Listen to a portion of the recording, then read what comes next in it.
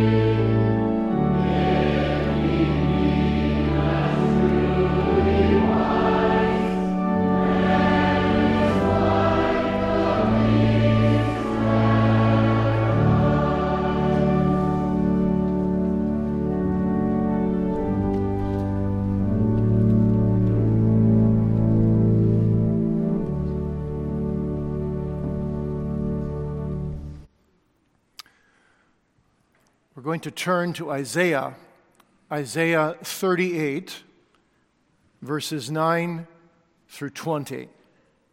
Let's hear the word of God. Isaiah 38, verse 9. The writing of Hezekiah, king of Judah, when he had been sick and was recovered of his sickness, I said, in the cutting off of my days, I shall go to the gates of the grave. I am deprived of the residue of my years. I said, I shall not see the Lord, even the Lord, in the land of the living. I shall behold man no more with the inhabitants of the world. Mine age is departed, and is removed from me as a shepherd's tent. I have cut off, like a weaver, my life.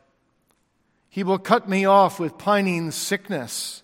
From day even to night wilt thou make an end of me. I reckon till morning, that as a lion, so will he break all my bones. From day even to night wilt thou make an end of me. Like a crane or a swallow, so did I chatter. I did mourn as a dove. Mine eyes fail with looking upward. O Lord, I am oppressed. Undertake for me. What shall I say?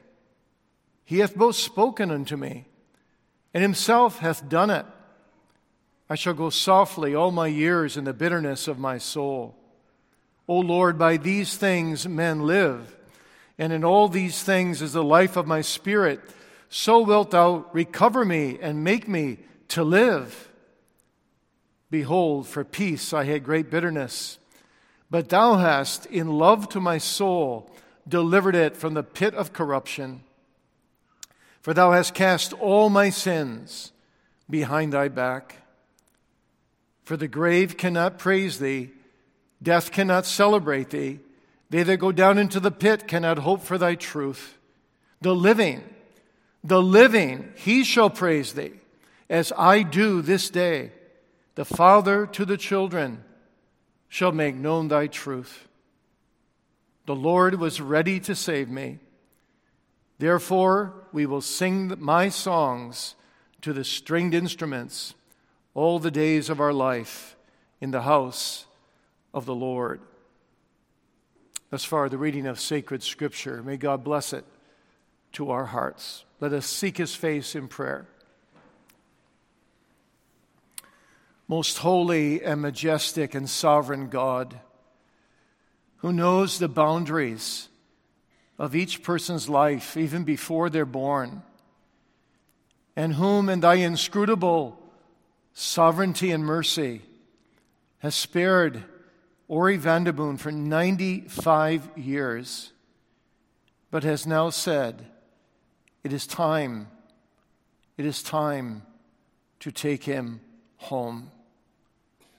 Lord, we bow under thy ways, and we pray for the many children and their spouses, the 49 grandchildren, the 85 great-grandchildren, the siblings, the nieces and nephews, the friends, that thou would strengthen us all this day and help us to reckon with the issues of life and death and be ready ourselves to meet thee in the great day when the Master calls for us. Lord, we thank thee that this family need not sorrow today as those who have no hope. May they identify with Hezekiah when he said, O Lord, I am oppressed. Undertake for me. Let them experience, even at this funeral, underneath are thy everlasting arms. And so may they surrender their dear father and grandfather into thy high priestly arms, Lord Jesus, knowing that thou art a God full of grace and plenteous in mercy. Remember the immediate children in a special way. As they bring their dear father to the grave, may they experience something of what Jeremiah said, leave thy fatherless children unto me, and I will preserve them alive. Not just alive physically, but could it be for each of them and their spouses alive spiritually? And strengthen all the grandchildren and great-grandchildren who will miss Grandpa greatly. Lord, use this funeral message to comfort those of them who are saved and to touch savingly those who are not yet saved. For the message of death calls us to meditate on the brevity of life, even 95 years, as well as the certainty of death, and the solemnity of judgment and the never-endingness of eternity, as well as the beauty and glory of Christ as the only name given among men under heaven, whereby we must be saved. Oh, God, bless that message to the entire family, also to the siblings, the nieces, the nephews, the many friends gathered here. May we all realize how short life is. May we all realize that we need to be born again. We need to be brought to repentance and faith in the Savior, be washed in His blood, and come out of the great tribulation on the final day. Oh, make the Vanderboon family an undivided family reserved for the heavenly mansions above. And do make us jealous, Lord, of Thy people who may enter the church triumphant. Oh, to be rid of all infirmities and all of the old self, and to come as a needy beggar into the foundation of Christ's bloody righteousness, and then onward, upward, into everlasting glory, to be with Jesus forever in sin-free Emmanuel's land. Oh God, we think of one of Thy servants who cried out, I shall stand in that day at the back of the crowd, but because I've been saved as the greatest of sinners, my voice shall be heard in the front, for my salvation next to my Lord's incarnation is the greatest miracle ever. Oh, help us to feel the wonder of salvation in these moments. Wash away the mighty stream of foul transgressions that prevails far too often in our lives day by day, through the mightier stream of the bloody righteousness of Jesus Christ that prevails from eternity to eternity. We ask all these things in Christ's name, out of one-sided, unconditional, free, sovereign grace. Amen.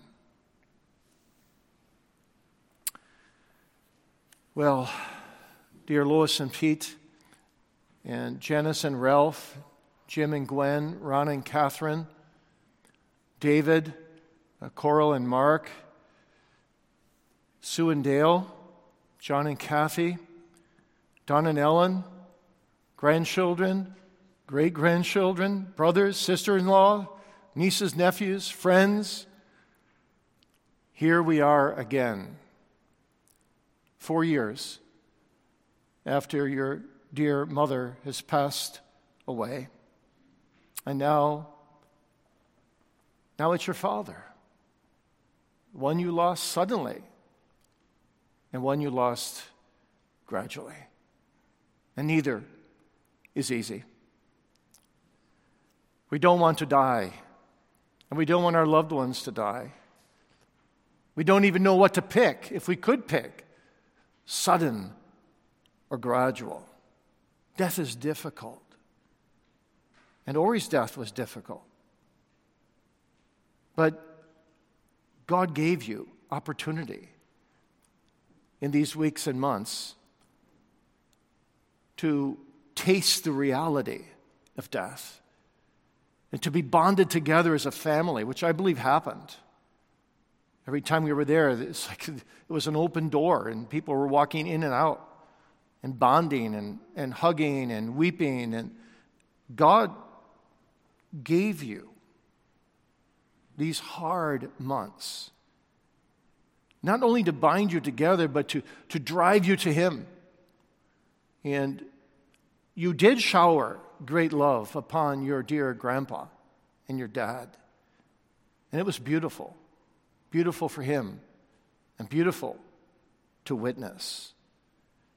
You'll never be sorry, especially you precious granddaughters who wanted to see him through to the end at home and offered your services through the night.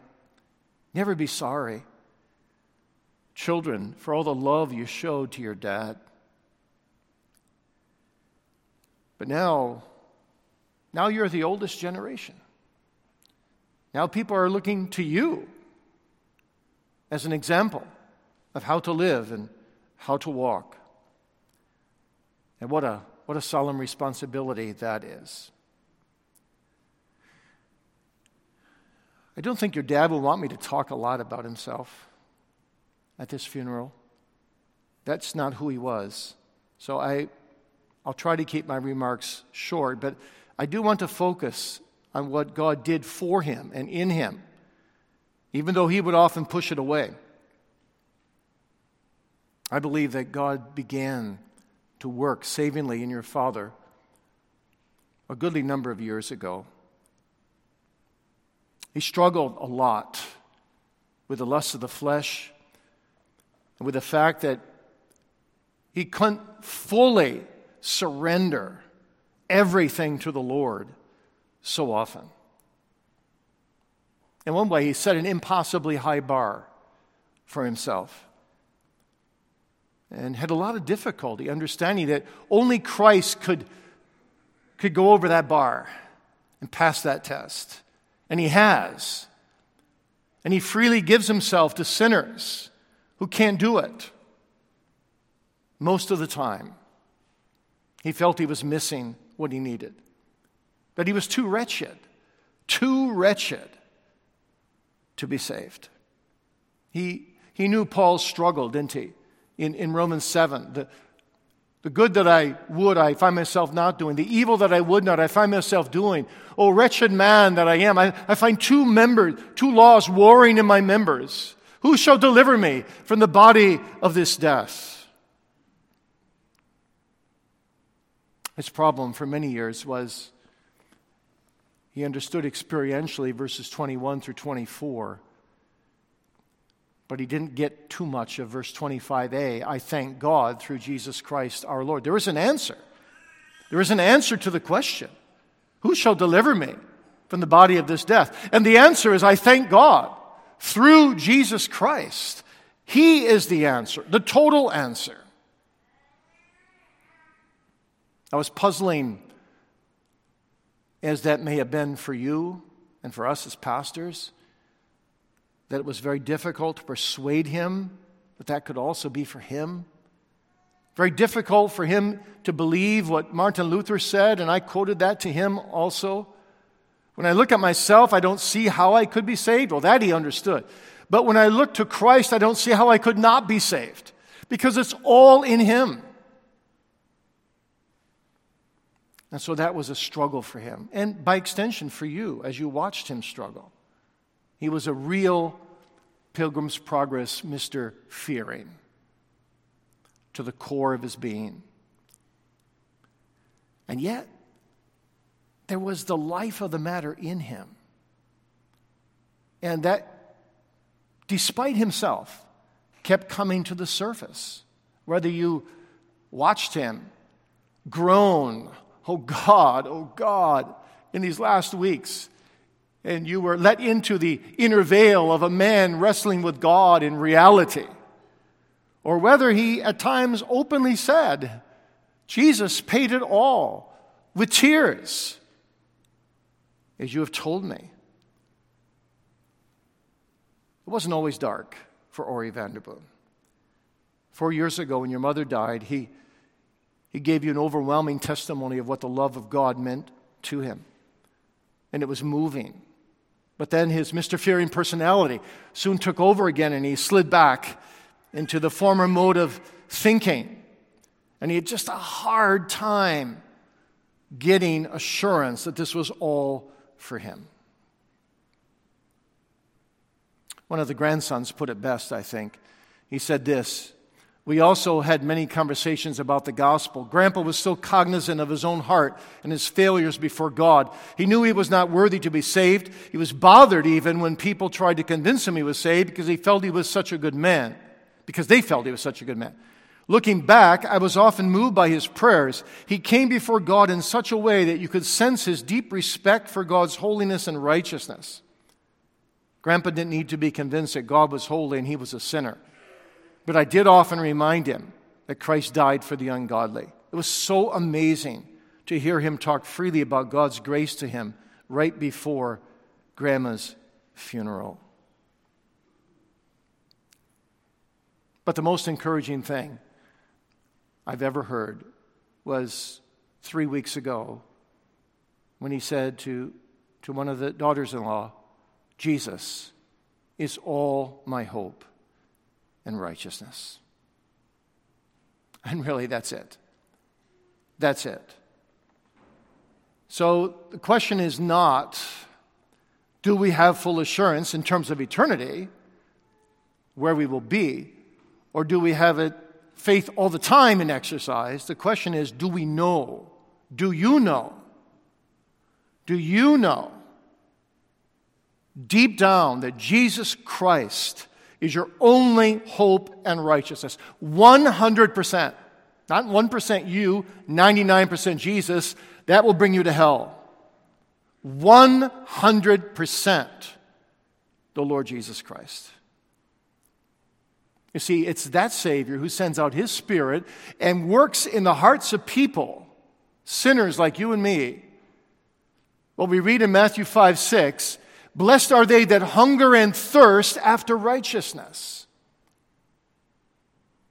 I can't imagine anyone who knows Ori Vanderboom very well at all being able to deny that this man hungered and thirsted passionately after the righteousness of Christ.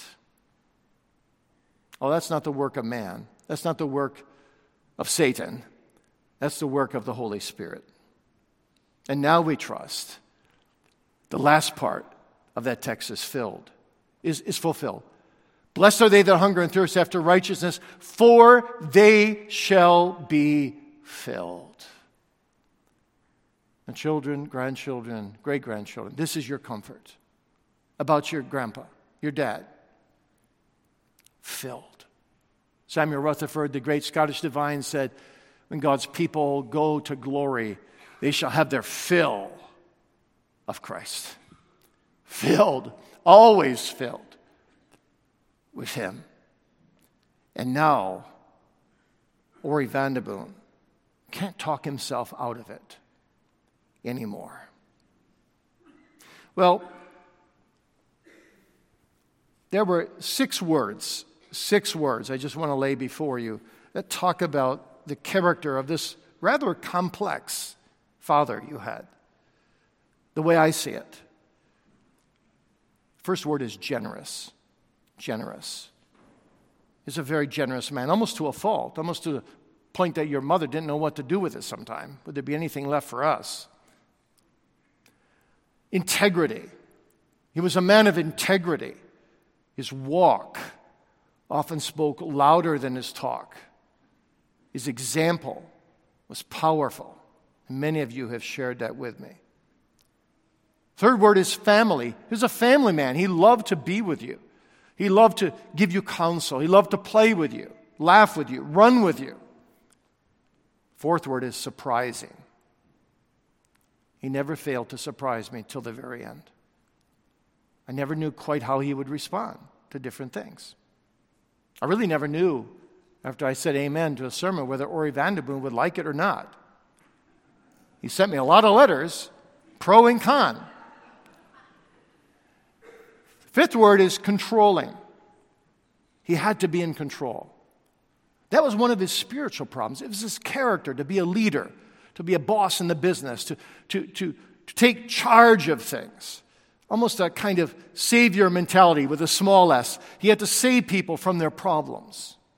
But that very character, which was a strength, got in his way when he had to relinquish all the reins to the Lord and lose control, as it were, and put the reins in His hand.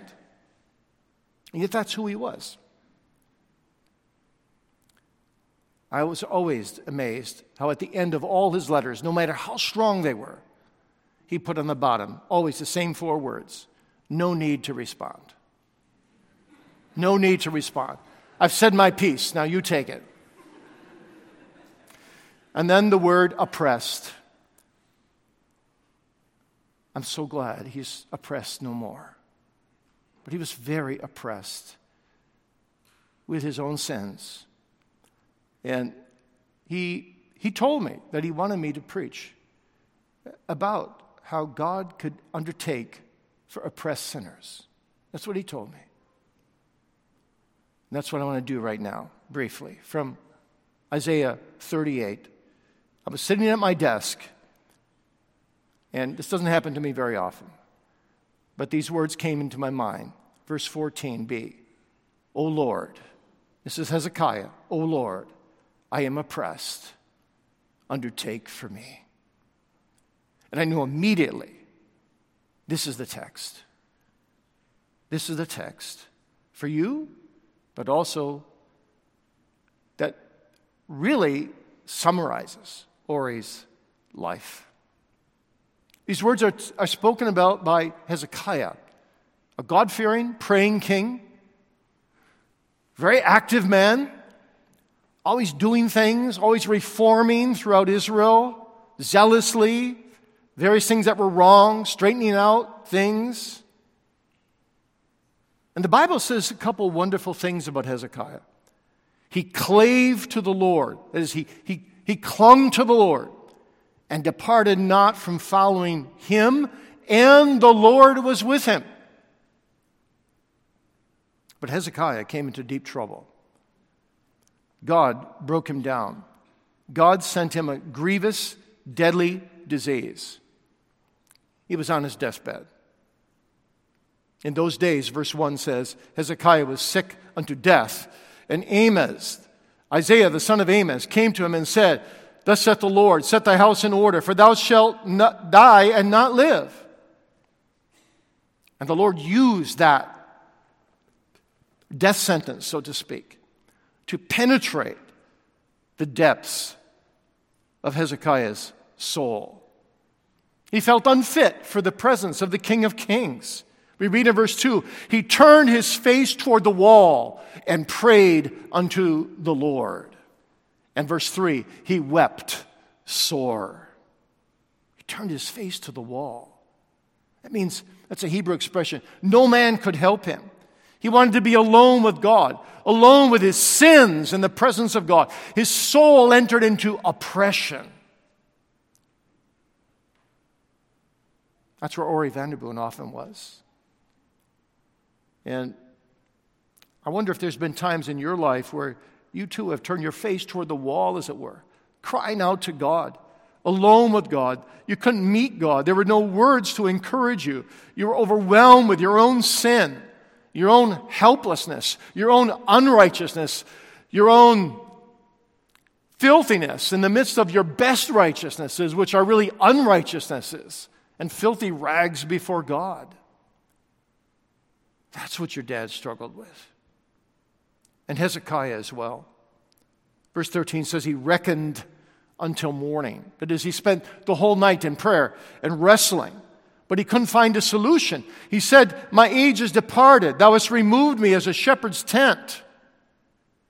You know, a shepherd's tent is picked up every day. God was constantly emptying him from vessel to vessel. Or you might say from tent to tent. Or from day to day. I've been cut off like a weaver from my life. The Lord will cast me off with pining sickness, Hezekiah says. He's ready to die. And yet he's struggling with death. Exactly. This is exactly where Ori Vanderboon has been in recent weeks. But then he cries out, O Lord, I am oppressed. Undertake for me. Undertake for me. Now, what is it exactly that oppresses a seeking soul like Hezekiah or like Ori Vanderboon? Well, it can actually be many things. I'm just going to give you 5 real quick things. First big one is conviction of sin. When the Spirit works in our lives, sin does become sinful, exceedingly sinful. And Hezekiah struggles with that. So did Ori Vanderboon. True soul oppression is taught by the Spirit through the means of true soul conviction. We become sinners. Oh, God, be merciful to me, the sinner is the original Greek. The sinner. Transgressors, full of iniquity, sins of commission, things I did that I shouldn't have done, and sins of omission, things that I don't do that I should have done. Sometimes that's a longer list and more humbling, more bringing under oppression. There's a great Irish divine named Archbishop James Ussher. When he was on his deathbed, someone asked him if he was ready to die, and he said yes. And they said, well, I wanted to thank him for all the sermons he preached in his life. And he said, well, don't even thank me for that. He said, I'm dying just as a poor sinner, guilty of so many sins of omission. Omission. And then that person said to him, but what is your greatest encouragement in dying? And he said, that I have a Savior who's willing to save even my sins of omission.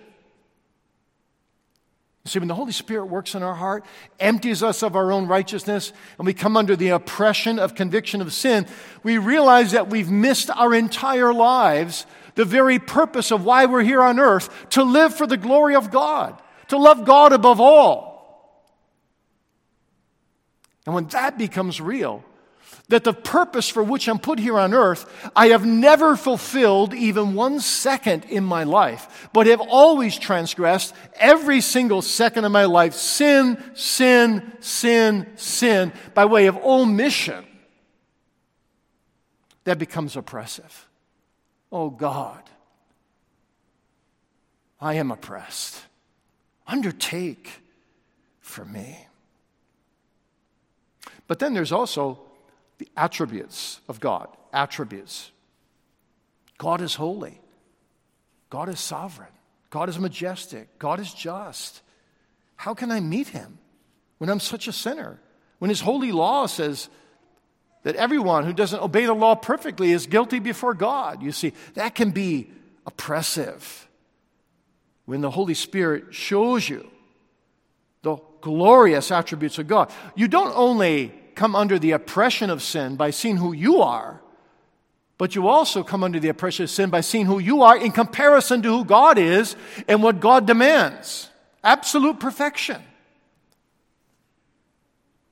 Thirdly, sanctification. That is, striving to be holy. You see, that's oppressive.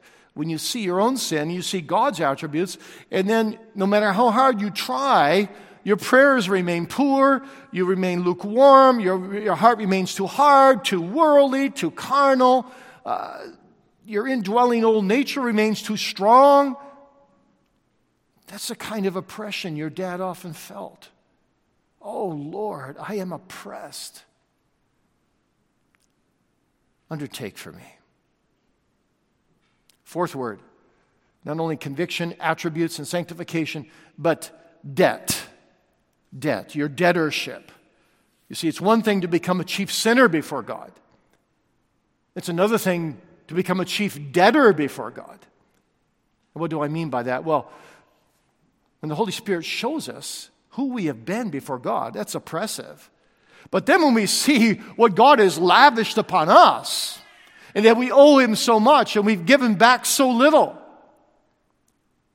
we not only say, oh Lord, I am the chief of sinners, but I'm the chief of debtors. I owe everything to Thee. Oh Lord, undertake for me. And the last word is afflictions. And you combine these first four things, and then you pile on top of it afflictions, sickness, cross providences, the troubles and trials of life, you see. And you don't have a clear vision of Christ and who He is for you. You end up like Hezekiah. You end up like Ori Vanderboom. You cry out, oh Lord, I am oppressed. These things are real. Undertake for me.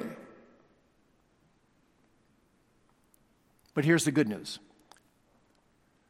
Oh Lord, it's the covenant name of God, the unchangeable covenant name of God, the Yahweh name. The I was what I was, I am who I am, I shall be who I shall be. The God who cannot change, the God who's covenantally loyal and kind and long-suffering and gracious, who delights in mercy. Oh, that God, the living God, the merciful God, do thou undertake for me. Now, the word undertake here is a special Hebrew word. My dictionary says this. It means literally to engage for, to occupy, to undertake for, to give pledges on behalf of another, and to become surety for another. Think this through with me a moment. The oppression of sin drove Hezekiah to need a surety, to need someone to take up his debt for him, to need that Savior, Jesus, the Messiah, the perfect God-man mediator. And the beauty of the gospel is that Jesus undertook. He bore up under everything Hezekiah needed to have done for him, and by extension for your father as well. In Gethsemane and Gabbatha and Golgotha, where he suffered and died to pay for our sin. And in his perfect life, 33 years of loving God above all, his neighbors, himself, without one sin. See, through his passive obedience, paying for sin, through his active obedience of obeying the law, through that double obedience, God has merited everything a sinner will ever need to be saved. And when a sinner, by the grace of the Holy Spirit, surrenders to that and believes in him alone for salvation, that double obedience is imputed to him, and all of his sins are imputed to Jesus and put away, as Hezekiah goes on to say, for thou hast delivered my soul from the pit of corruption. Thou hast cast off, verse 17, all my sins behind thy back. It's through the undertaker, Jesus. Undertake thou for me. And the word undertake, you could put in a capital U, because it's a person. It's Jesus, you see. Christ is our surety. Christ is the greater Judah, of whom Judah spoke when he said, I will be a surety for Benjamin. Of my hand shalt thou require him, if I bring him not back unto thee. And that's what God does. He shows us our sin. He empties us of our righteousness. He leads us to Jesus. He helps us to find Jesus as surety, as the one who undertakes all that we need so we can be saved and washed in him.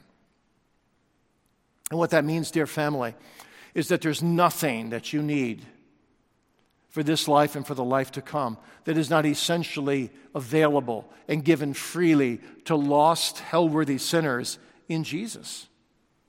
Are you foolish? He's wisdom. Are you prayerless? He's a praying high priest. Are you thankless? He's a thanking high priest. Are you full of unrighteousness? He's the Lord, our righteousness. Are you cursed? He's the curse bearer. Are you under divine wrath? He's the peacemaker, peace applier. Are you hell worthy? He's the hell descending Savior to bear in his hellish agonies all the hell you deserve forever. Are you filthy?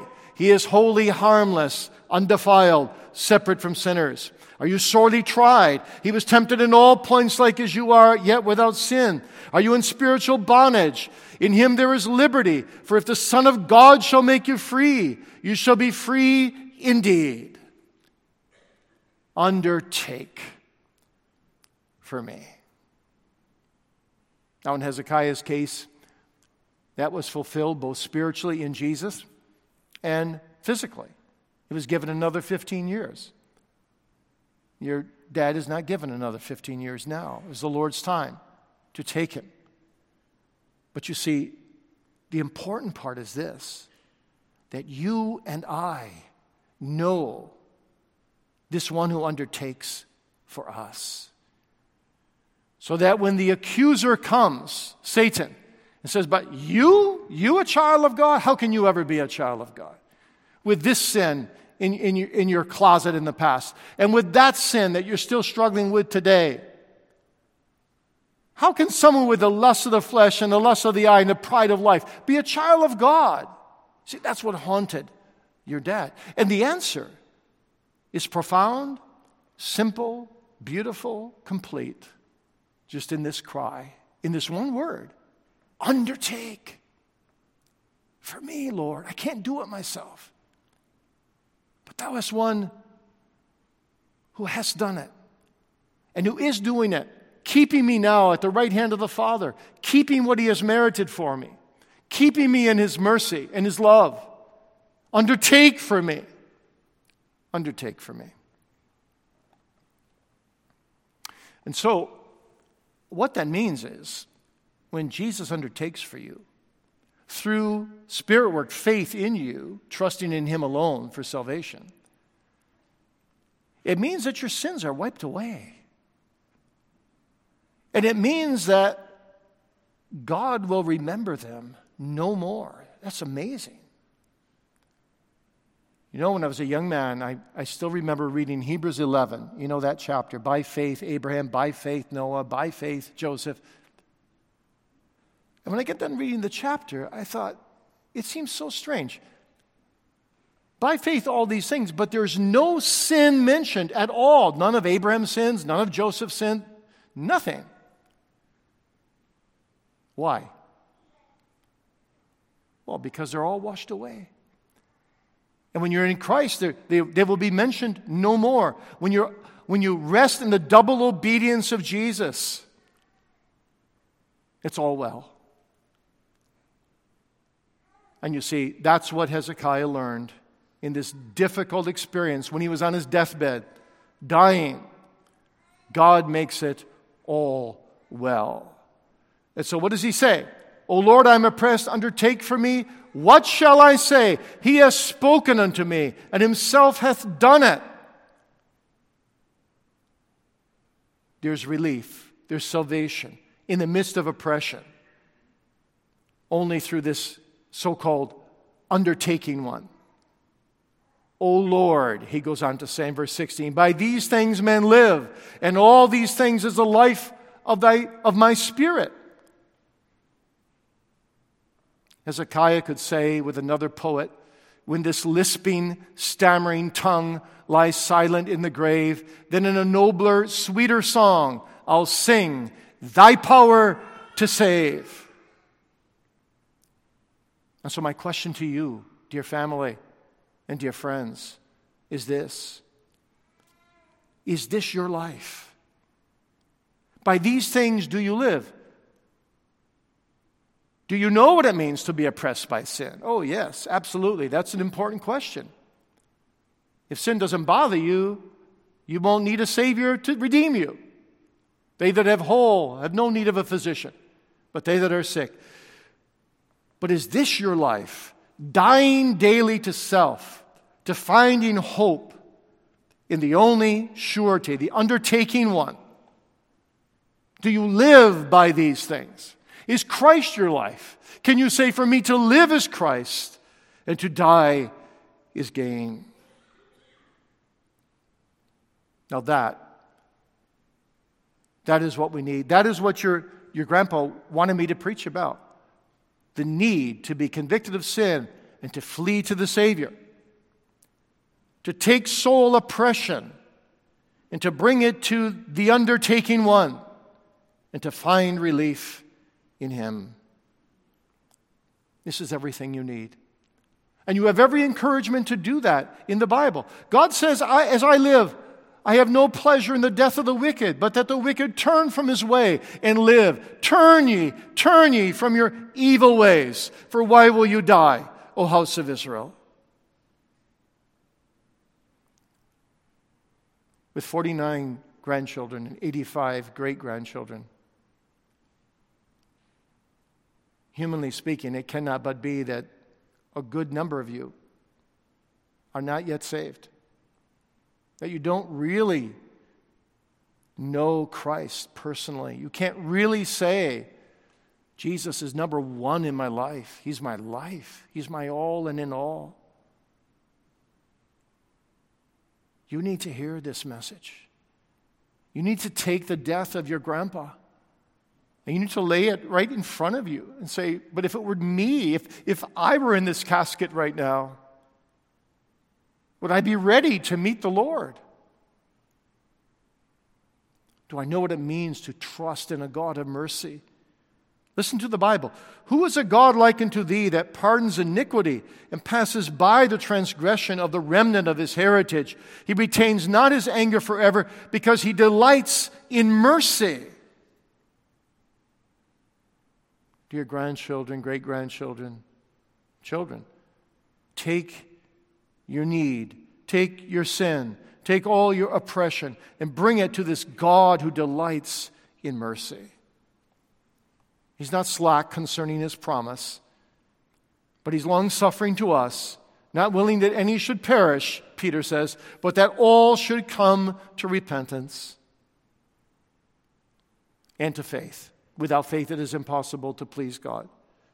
For he that cometh to God must believe that he is, and that he is a rewarder of them that diligently seek him.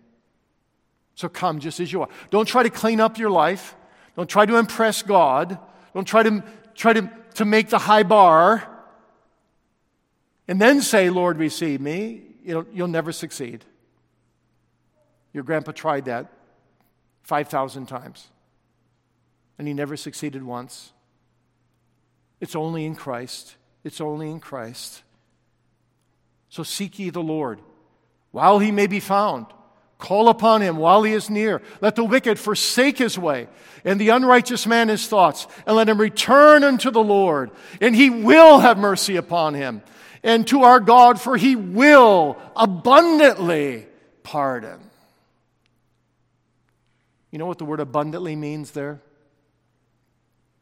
In Hebrew, it's the word that's associated with a flood, a river that bursts its banks and covers everything. God is saying, if you come to him, seeking him while he may be found, and he still may be found because you're all still alive, calling upon him while he's near. He's near. He's near to you right now. He's near under the word. He's near every time you pick up the Bible. He's near every time you go to prayer. Seek ye the Lord while he may be found. Call upon him while he is near. Let the wicked forsake his way, and the unrighteous man his thoughts, and return to the Lord, for he will abundantly pardon all those sins that burst the banks of your life and cost you grief and consequences and seem to be strewn over the whole terrain of your life. God says, the waters of my grace will wash them all away wherever they are, for I will overburst my banks with my mercy, and I will cleanse you from every iniquity.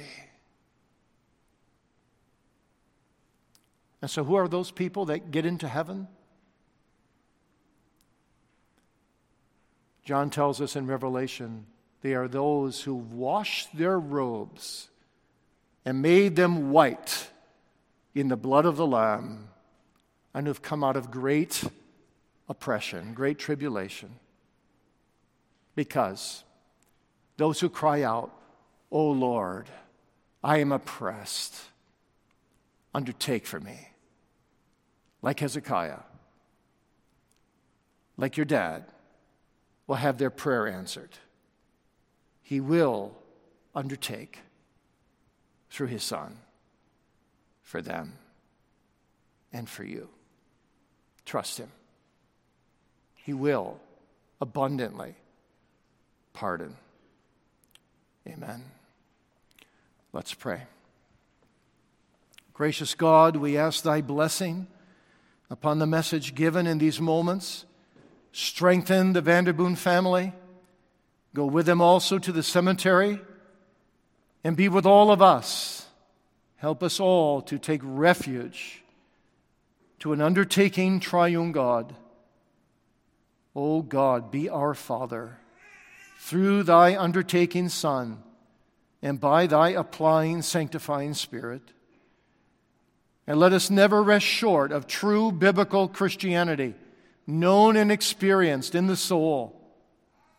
Grant us, O God, to find rest and peace in Emmanuel before that great and awesome day comes when thou shalt judge the living and the dead. Let thy word prevail today. Be with Dr. Clivenhoven as he leads at the committal. Let thy kingdom come there as well. In Jesus' name we pray. Amen. We'll close this memorial service with the singing of all stanzas of Psalter 140, which capsulize so well the life of Ori van der Boom, but also the text. Lord, I am oppressed, undertake for me. 140, all stanzas.